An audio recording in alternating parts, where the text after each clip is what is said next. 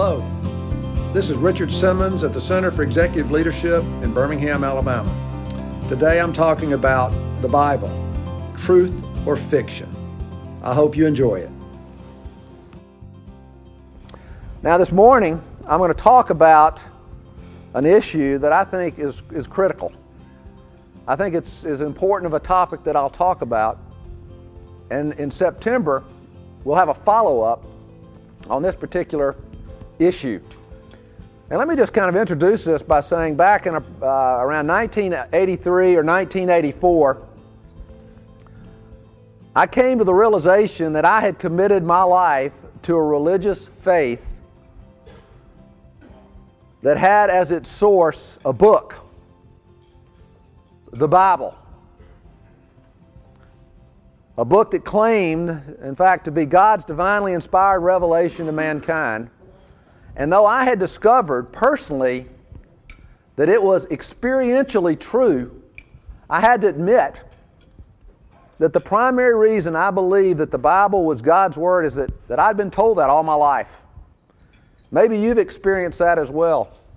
You've never questioned it. You just said, the Bible is God's Word. That's what I've been told. I believe it. But for me personally, I needed to go deeper. I needed more of an intellectual foundation on why Christians throughout the centuries have staked so much, even their lives, on the words from a book that claim to be God's Word. And that's the basis of this message this morning. And I need to tell you, it is a work in progress, because I'm continually refining it.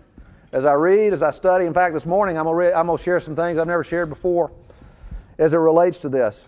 And before I start, I want to share with you an illustration. If I can get this out. I want to share with you an illustration that I hope to try, maybe share with you what I want to demonstrate this morning, what I want to get out of this message this morning. And I'm going to use, I've reached in my pocket and got some out of my hand. I'm going to use my father as he's the only one in this room that's known me all my life. And I'll use him as an example. And if I said, Dad, who's sitting right here, if I said, what do I have in my hand? And he said, well, about a quarter. I said, are you sure? He said, well, I mean, logically it could be a quarter. What if I said, would you be willing to wager on it? And let's assume he says, well, I'll bet you $100 it's a quarter. Now, if you really think about it, my father would be exercising what is called blind faith. He has no idea what's in my hand. He would be guessing. In fact, he would be quite foolish to wager $100.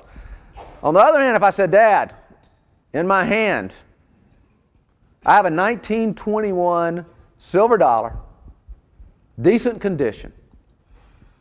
If I told him that, then we'd be looking at a completely different situation. Assuming that my father thinks I'm trustworthy, and I hope that he thinks I am, and also the fact that I know what's in my hand, it's a completely different situation. He can place confidence. He can even say, yeah, I will bet $100 because he believes me. He believes I'm trustworthy, and he knows that I know what's in my hand. You know, that is what faith is. He hasn't seen it, but he believes it because of my testimony, the trustworthiness of my testimony. Now, if I open my hand and hand him the silver dollar, and he can look at it and feel it and touch it and see what it is, at that point, faith is no longer needed. At that point, he has true objective knowledge. He knows what it is. Some people ask regularly, maybe you're thinking this since we're talking about the Bible, well, why doesn't God give us that open hand? Why don't we get to hear from Him from heaven so that we have that objective knowledge and don't have to live by faith? Well, I'm going to cover that in just a few minutes, but the point that I wanted to make in regard to this illustration is that my father's act of faith is based on my trustworthiness and the position that I am in to know what is true about what's in my hand. He can't see it, but he believes it. And if you think about it, Christianity is based on the trustworthiness of the Bible and those who wrote the Bible. And so the question that I want to ask this morning, it's very important, is this. Is the Bible trustworthy? Is it true? Is there good reason to believe that the Bible is the divinely inspired Word of God? Or do Christians live with blind faith? It's a legitimate question to ask. Now, I want to start by asking you to think through a couple of issues with me. And I want to start with one basic presupposition. And that one basic presupposition is this. There exists a personal, rational, all-powerful God. Now that shouldn't be too hard for you to believe because most of America are theists. However, if that's not your perspective, I would ask you to still make the assumption. Suppose there is a personal, rational, all-powerful God. Because what I'm getting ready to do is to make some observations that should be true if the Bible is what it claims to be. And the first two are real quick. They're very basic. You may think, why do I even bring these up? But I think they're important. I'm going to ask two very simple questions. I want you to think about them because they are important. Would you not agree that if God chose to objectively communicate with us, His creatures, now, I'm not saying He has, but let's say this all-powerful God makes the decision, I want to communicate with my people. Don't you think He would choose to do so in a way that is free from error? In other words, don't you think He would want to be clearly understood? And I think the answer is, of course. What rational being wants to be misunderstood? You're a parent. So many of you are parents. The last thing you want as you communicate with your kids is to be misunderstood. You want them to understand your love, your thoughts, your desires for them. So I think if God chose to communicate with us, and I'm not saying He has, but if He did, He would do so in a way that we could understand Him.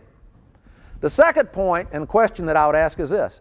Do you think this all-powerful God is capable, not that He's done it, is He capable of having special appointed men write out His words for Him so that the world would have God's divinely inspired revelation as a permanent record? As Peter, in fact, described this process, it's men moved by the Holy Spirit spoke from God. All I'm asking you is this. Is He capable?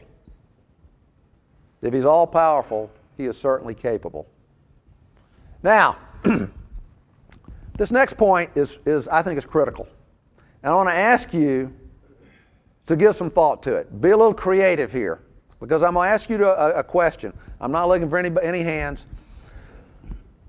But if you were God, you were this all-powerful God, and you wanted and desired to communicate your love, your words, your thoughts to all these people, these finite human beings, how would you do it?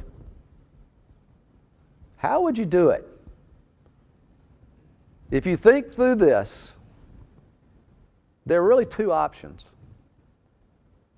The first option is the audible spoken word, just like I'm doing this morning, speaking directly to you where you hear my voice.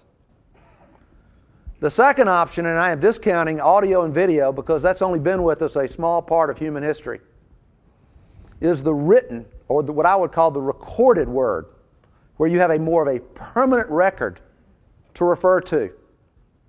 Those are your two options. Now, some people would automatically say, well, God communicates and reveals Himself to us through all types of things like creation. You see His handiwork everywhere. And that's true, but that's more subjective. Right? We're talking about where He objectively shares with us His thoughts, His will for our lives. And you really are left with two options, and let's consider both of them.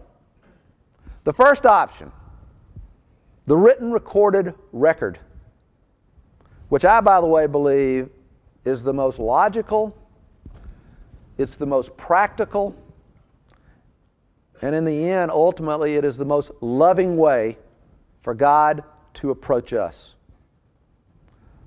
Think about this. First and foremost, communication is most clearly understood when it's written down. when you really want to say something clearly where it's completely unambiguous, you write it down. Best example of this is politics. You know, when the president wants to say something that the press is not going to twist or his opponents are not going to twist, they issue a very clear written statement.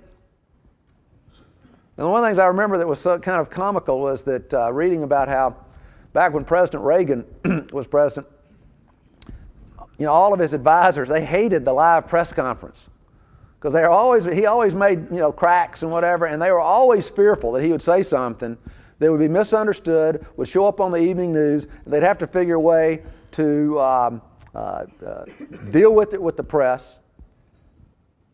And therefore, the written statement is always preferred because it's very clearly understood. Second thought, all law and doctrine has got to be objective and verifiable. You got to be able to refer to it. You ask any lawyer, and we seem to have attracted a number this morning. You ask any lawyer, what would life be like for you if our laws and our court decisions were never recorded? I mean, that's almost a ludicrous thought. I mean, we couldn't have our legal system. We'd have anarchy. We couldn't have a republic. The only thing that would work is a dictator who makes the law. And I was thinking about the woman in Houston. Think about this. I haven't really kept up with it, who drowned her 6 children. And she said she heard voices to tell her to do it. I mean, she easily said, God was telling me to do it. You know, that's why you need something where you can go and verify. This is what God says about human life and murder. And the third and probably most important point about the written recorded word is this. Christianity is a historical faith. It is centered, and I would underscore the word centered, around a historical event, the life, death, and resurrection of Jesus Christ. Dr. Peter Moore has made a very astute statement when he said, Christianity of the 4 major world religions is the only religion to make spiritual truth depend on historical events. And even the Apostle Paul said, if Jesus didn't rise from the dead, if that is not a historical fact, then all Christians are fools. And since history is a knowledge of the past based on testimony, anything historical, if it's going to be of value to us, has got to be recorded. It's got to be written down so we can go back and refer to it. Now, let's look at the other option. The option of God speaking directly to us, being very direct with us. Well, it's interesting to note that He has done that. He's done that in the Old Testament. He did that with His people. And it's interesting to see how they responded to it. Philip Yancey, in his book, Disappointment with God, observed that God's open demonstration of power in the Old Testament did not encourage spiritual development. Isn't that interesting? In fact, the Israelites in the desert had no need of faith at all. God's clear presence sucked away their freedom, making every choice that confronted them a matter of obedience and not faith. As Yancey noted, God did not play hide and seek with the Israelites. They had every proof of His existence you could ask for. But astonishingly, and Yancey says, and I could hardly believe this, even as I read it, God's directness seemed to produce the very opposite of the desired effect.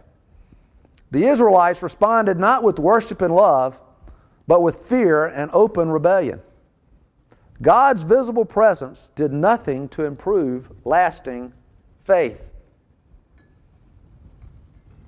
You know, if you think about it, as a parent, think about this as a parent. A number of you have children off at college. I was talking to a guy right before we met who just took his daughter, dropped her off at school for the first time, how difficult it is. Just imagine this. Let's say a young man or young woman was going, a young man, let's say, was going off to college. And right before leaving, his father says, son, I've got good news for you. I'm going to college with you. I'm going to be I'm going to be your roommate. I'm going to make sure you go to class. I'm going to make sure I'm going to be there we'll be together on the weekends. It's going to be great, and you will end up having a great college experience because you'll always do what is right. And I'm going to make sure of it. If you think about it as a parent, you'd never do that. Even though I know you probably like to know what they're doing. But when they reach a point, you got to let them go. Freedom. You got to give them their freedom. Because you understand the importance of love and freedom. Without freedom, there would be no relationship with your child. At some point, they would rebel and they would hate you. Listen to this statement. It's so important to understand. God has chosen to surrender His greatest advantage, the power to compel belief. He's given that up. He has chosen not to overwhelm us or to enslave us with His mighty and awesome power. He doesn't force Himself on us, and particularly on those who aren't willing to follow Him or believe Him. He doesn't force Himself. Instead, what He's done, He has offered the world His love and the freedom to accept that love or to reject it. And the best illustration I've ever seen that bears out this point is one by Søren Kierkegaard, a Danish philosopher. And he shares the story of a young king who ruled over this mighty kingdom. He was young, he didn't have a wife, he didn't have a queen. And he has this magnificent palace that overlooks the marketplace. And one day, as he's overlooking the marketplace, he sees this beautiful young peasant come walking in. And he's just taken by her beauty and her kindness and her joy. And every day, he finds himself drawn to the marketplace to see if she's going to show up. And one day, he comes to the realization that he's fallen in love with this girl. He doesn't even know he's watching. And at that point, he has the option. He realizes, I have an option. Because of my authority, because of the power I have as the king, I can make her, force her to become my wife and be my queen. But he also realized that you can't force love. You can't make somebody love you. And so what he did was he took off his crown, he took off his royal clothes, and he dressed as a peasant. And he set out to win her love because he realized that's the only way true love can exist. It's got to be chosen. You've got to be drawn to the person you love. And that's what Christianity is all about. And that's what Jesus, in fact, has done. He came down and became one of us. And it says, He draws men to Himself, not by force, but by love. Because He says, when I am lifted up on the cross, He says, that's how I will draw people to myself. The greatest act of love, dying on a cross.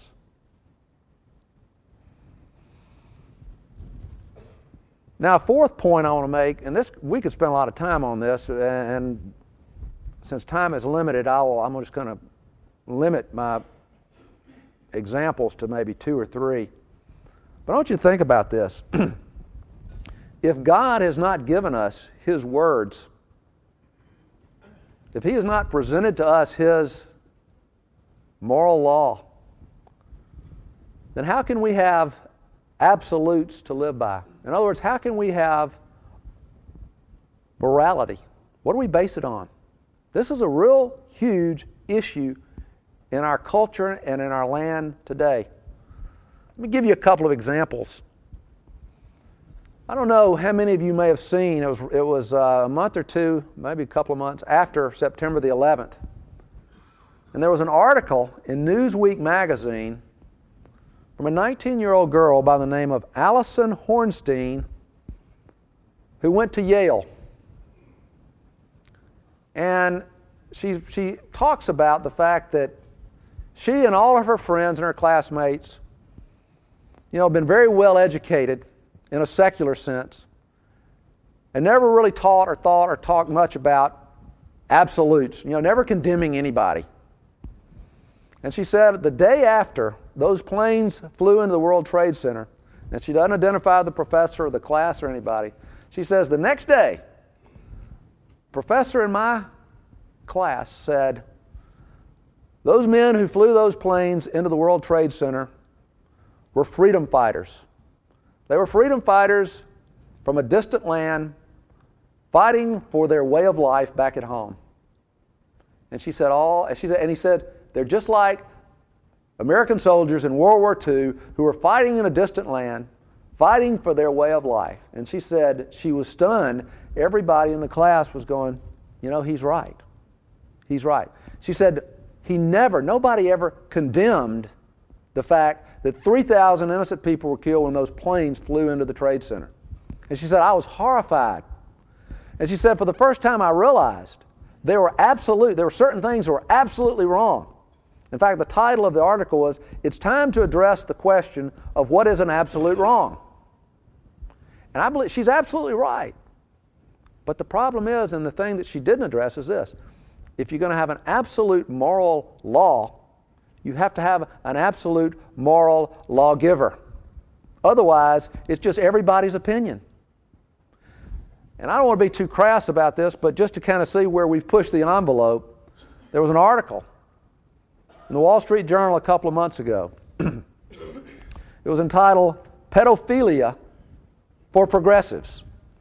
It says, the newest hero to enter the pantheon of free speech warriors in our time is University of Missouri's Harris Merkin, author of an article intended to undo our culture's delusion that there is something intimately wrong with adults engaging in sex with children. He says, it is Dr. Merkin's view that the panic over pedophilia is much like the way people once viewed female sexuality and homosexuality. Pedophilia, he notes, has been permissible or obligatory in some cultures in certain periods of history. So it must be okay. In fact, I have an article back in my office from Time magazine called Cradle to Grave Intimacy. And they advocate the same thing. A bunch of sexologists say children should have the right to engage in sexual behavior with adults. Now, if we have no moral imperatives from God on our sexuality, then how can they be wrong? I mean, it's their opinion. We might have a different opinion, but how do you say it's wrong? Let me give you the best example I can think of to tie this together. Probably the person that we would consider the most evil person to ever live, or at least in the last 500 years, is Adolf Hitler. But what's interesting to know about Hitler, he was a student of Friedrich Nietzsche, who coined the phrase, God is dead. Hitler, clearly an atheist, but clearly believed in the laws of nature, which are ruled by the survival of the fittest, natural selection. And he intended to carry it out. He intended to create a Superman, what Nietzsche called the Superman, the Aryan race, a bunch of blonde-haired, blue-eyed people. And he believed that that was a good and right thing. It's the law of nature. And he intended to carry it out. He says, but to do it, you've got to eliminate inferior races, starting with the Jewish people. And that's how he justified the Holocaust. And after the Nazis were defeated, this very issue came up in the Nuremberg trials where the Nazis were being tried.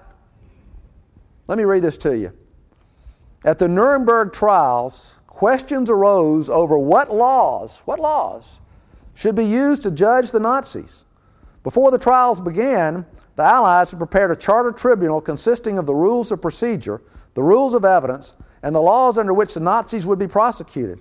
The Nazi defendants claimed that they were being tried by ex post facto laws, and several authorities in international law have criticized the Allied judges for the same reasons.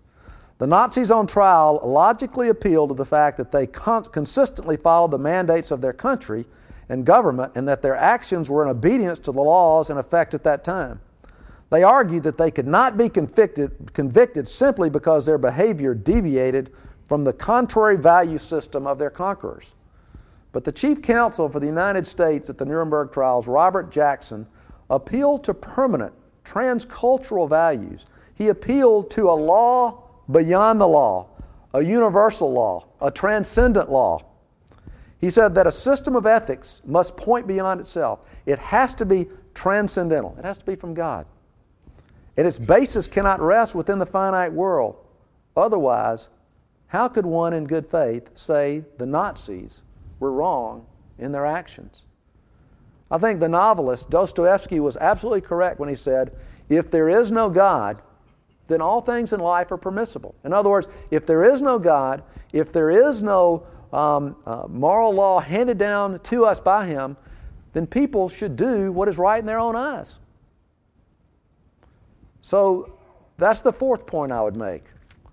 If there is no law from God, if there is no moral imperative that's been handed down to us from Him, then what are we left with? Now I want to make one other point, and then I'm going to move in a completely different direction, but this is important too, and I think fascinating.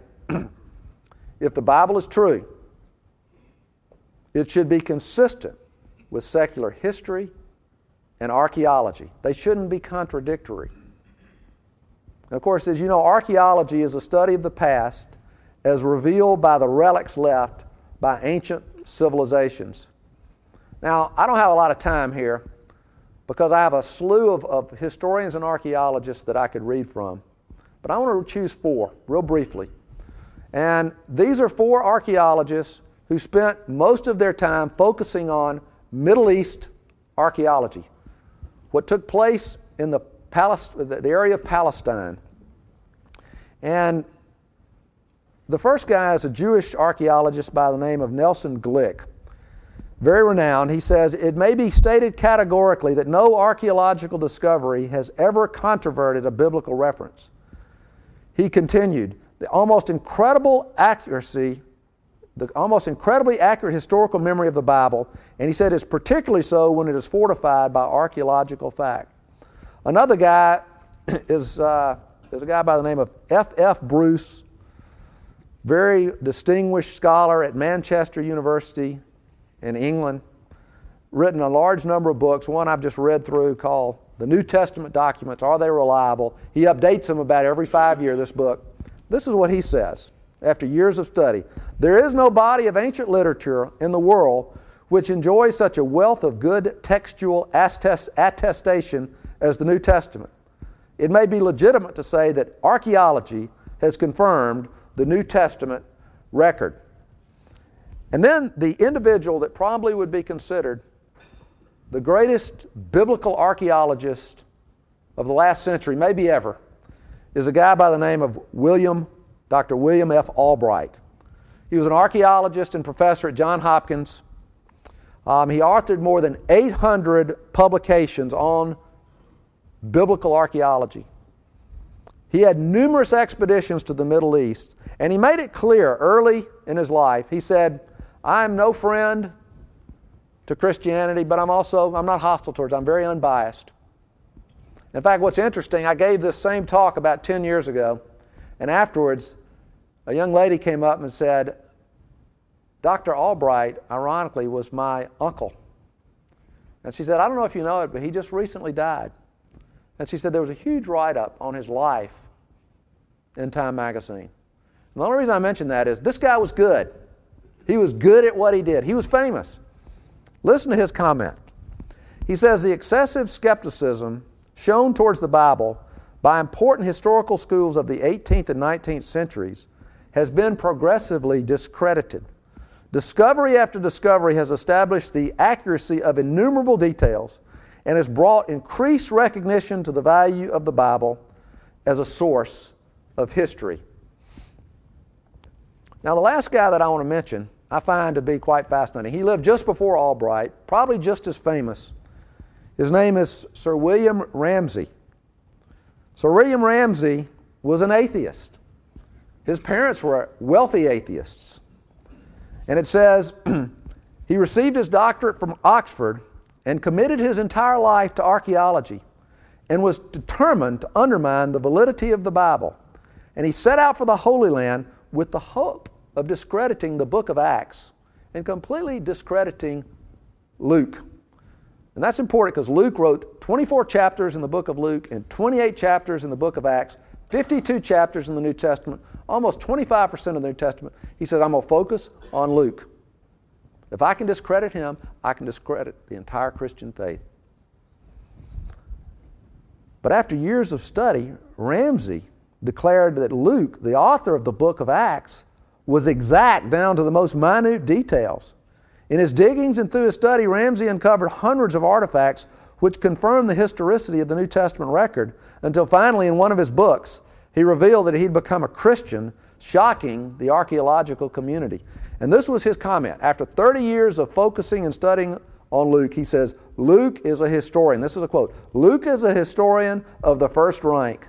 Not merely are his statements of fact trustworthy, this author should be placed along with the very greatest of all historians. Now, I'm going to have to skip some of this because I'll make one comment.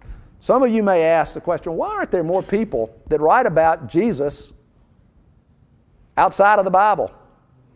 It's important to know that Jesus obviously did not spend any time in Athens, Greece, where all the intellectuals were. He's lived his life in the armpit of the Roman Empire, which was Palestine. It was an agrarian society. Most of the people couldn't read or write. But if you go into you can go any of the local libraries today, and there are a number of historians that lived at his time. Cornelius Tacitus is considered the greatest historian in the Roman Empire. Wrote about Jesus. Didn't necessarily say a lot, but refers to him. Flavius Josephus, I had a great quote I was going to quote you. I just don't have time. Tertullian, Thales, Phlegon, and Justin Martyr. But there are a lot of historians that did write, but in fact, you can go to the library, but the problem is, there are not many people that are interested in going and reading what Justin Martyr has to say about Jesus. But it's there. It's there. Now, let's go in a different direction, and I'm going to close this up. Take about another 15 minutes. There's two things that need to be done if you're going to further validate the claim that the Bible is the divinely inspired Word of God. There are two issues that have to be dealt with. The first is this. How do we know the Bible has not been altered over time? Until the invention of the printing press, everything that we wrote down was done on a parchment manuscript. And they're hard to preserve unless they're kept airtight. So how do we know it wasn't embellished over time? How do we know the Bible hadn't been embellished? Well, we're real fortunate today because back in 1948, a shepherd boy encountered a cave as he was throwing rocks and discovered what we now have today called the Dead Sea Scrolls. And I won't spend a lot of time on this, but as they were discovered, this photographer by the name of John Trimmer took some of the manuscripts and took photographs of them and sent them to William Albright. And listen to what he said, who I've just quoted. He said, "These scrolls are the greatest manuscript discovery of modern times. What an absolutely incredible find.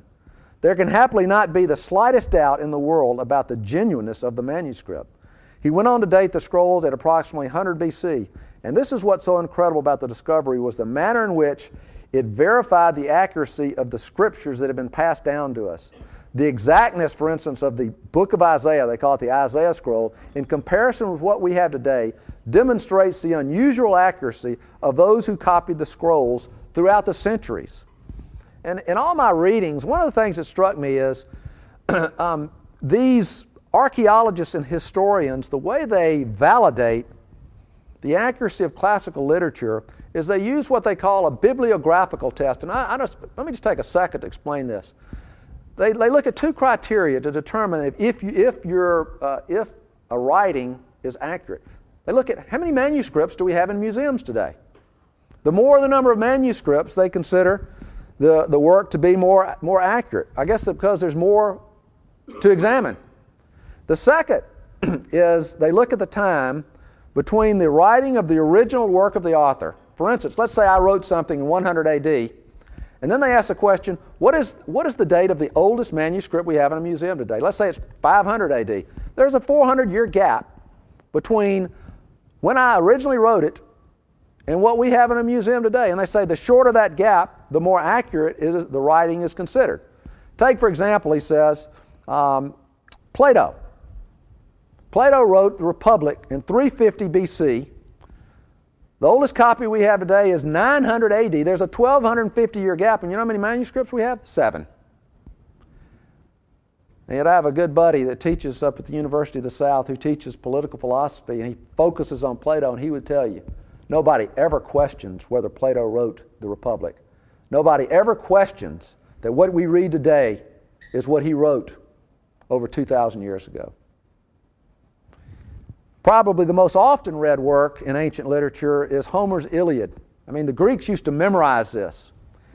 He wrote it in 800 BC. We have a copy that was copied in 400 BC, so you only have a 400-year gap. And we have 643 manuscripts of the Iliad. The New Testament, let's just take the New Testament. Written between 40 to 75 AD. There's some questions because you have different authors. The oldest copy we have today is a 125 AD, so there's a 65 to 85 year gap.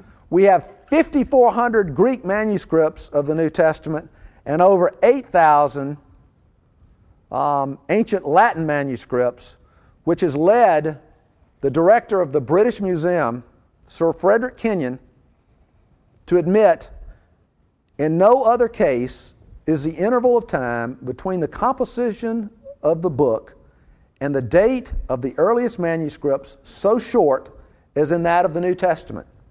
The interval then between the dates of original composition and the earliest extant evidence becomes so small as to be in fact negligible, and the last foundation for any doubt that the Scriptures have come down to us, substantially as they were written, has now been removed. Both the authenticity and the general integrity of the books of the New Testament may be regarded as finally established. Now, okay, let's assume that the Bible that we read today has been translated from Hebrew and Greek and Latin into English. Let's say it's accurate. It's accurate with the originals.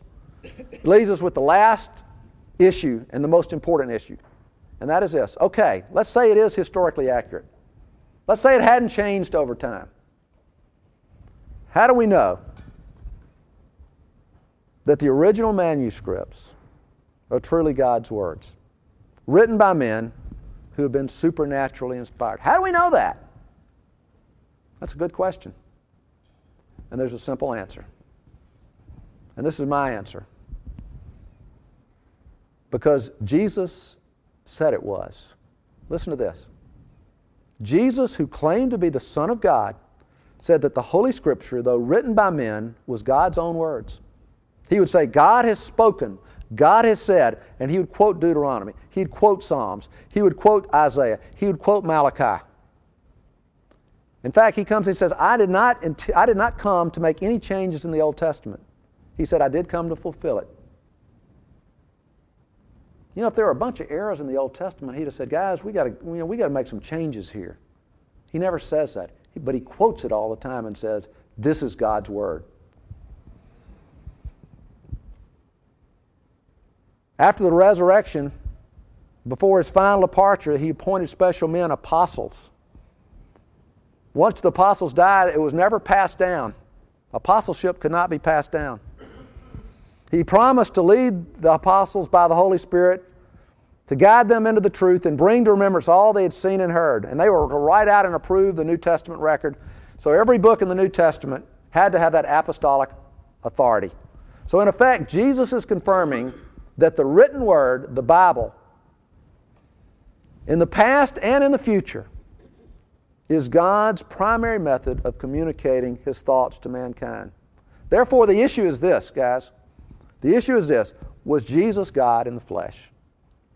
Was He God in the flesh? And if He was not, who was He? And this is a huge issue. It's huge to the point that Larry King, of Larry King Live, said, if Jesus was God in the flesh, if He came into the world as God,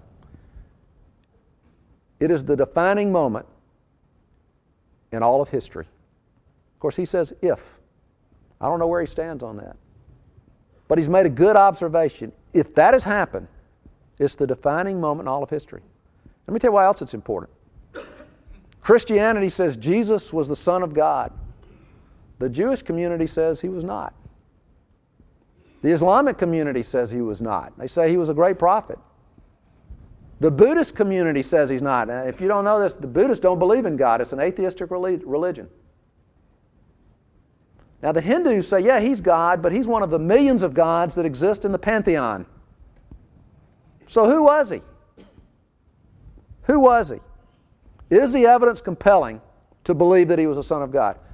That's what I'm going to cover on September the 27th when we meet again, and I hope you'll be there for that. Let me give you my conclusion.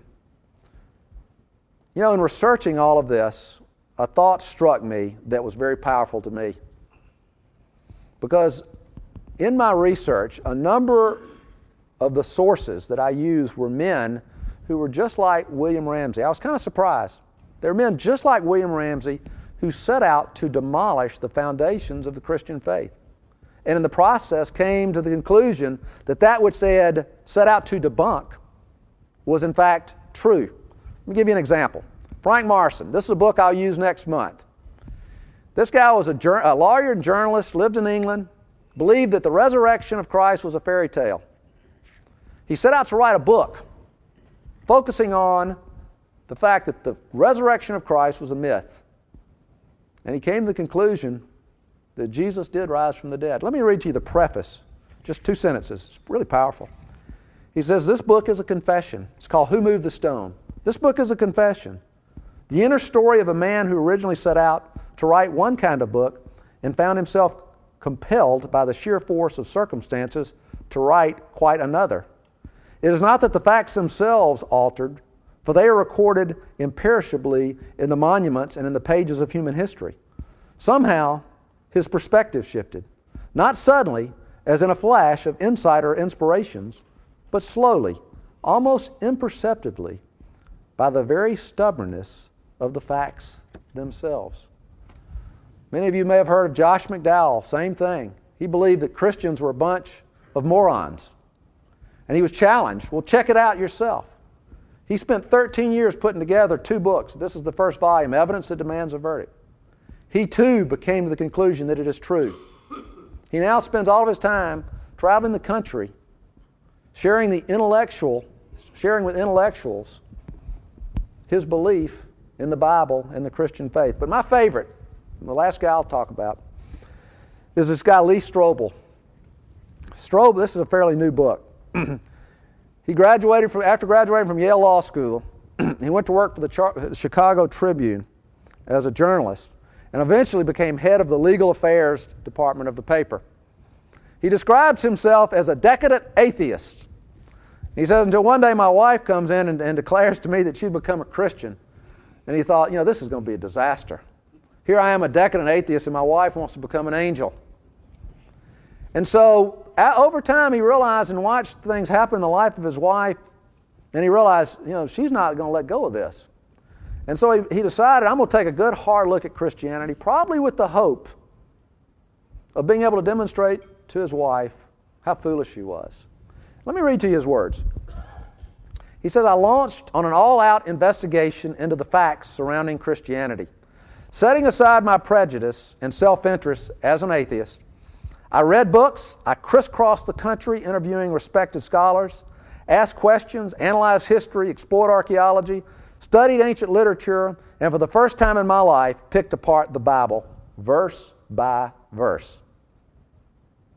I plunged into the case with more vigor than any story I had ever pursued. I applied all of my training as a lawyer, as well as my experience as legal affairs editor at the Tribune. And over time, over a couple of years, the evidence began to point to the unthinkable. This is true. This is true. And he too became a believer in the Bible and a follower of Christ. And one of the people he talked to, and this is my conclusion, was an 84-year-old professor at Princeton by the name of Dr. Bruce Metzger. Metzger probably has spent more time studying this issue than anybody on this planet. In fact, he may be deceased, because this was probably 4 or 5 years old when 4 or 5 years ago when he interviewed him. He's got multiple degrees from Princeton, including PhDs. He spent his entire life studying and focusing on the reliability of the Bible, particularly the New Testament. He authored and edited over 50 books, translated into many languages on the subject. I can't tell you all the honorary degrees he's gotten. And Struble, when he had finished interviewing him, he was leaving. And he said, I asked him one last question, and this is what I'll leave you with. As we stood, I thanked Dr. Metzger for his time and expertise. He smiled warmly and offered to walk me downstairs. I didn't want to consume any more of his Saturday afternoon, but my curiosity wouldn't let me leave Princeton without satisfying myself about one remaining issue. All these decades of scholarship, of study, of writing books, of delving into the minutiae of the New Testament text, what has all this done to your personal faith? I asked. Oh, he said, sounding happy to discuss the topic. It has increased the basis of my personal faith to see the firmness with which these materials have come down to us, with the multiplicity of copies, some of which are very, very ancient. So, I started to say, scholarship has not diluted your faith? He jumped in before I could finish my sentence. On the contrary, he stressed, it has built it. I have asked questions all my life. I've dug into the text.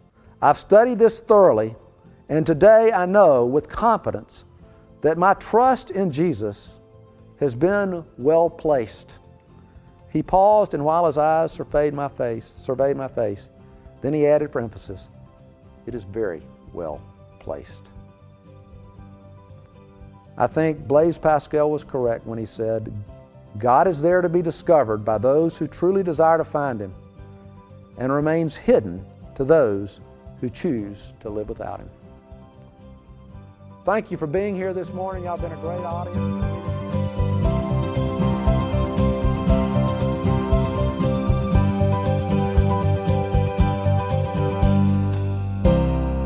You've been listening to the Reliable Truth Podcast with Richard E. Simmons III, Founding Director of the Center for Executive Leadership in Birmingham, Alabama. For more resources, please visit our website at www.richardesimmons3.com or by email to richard@richardesimmons3.com.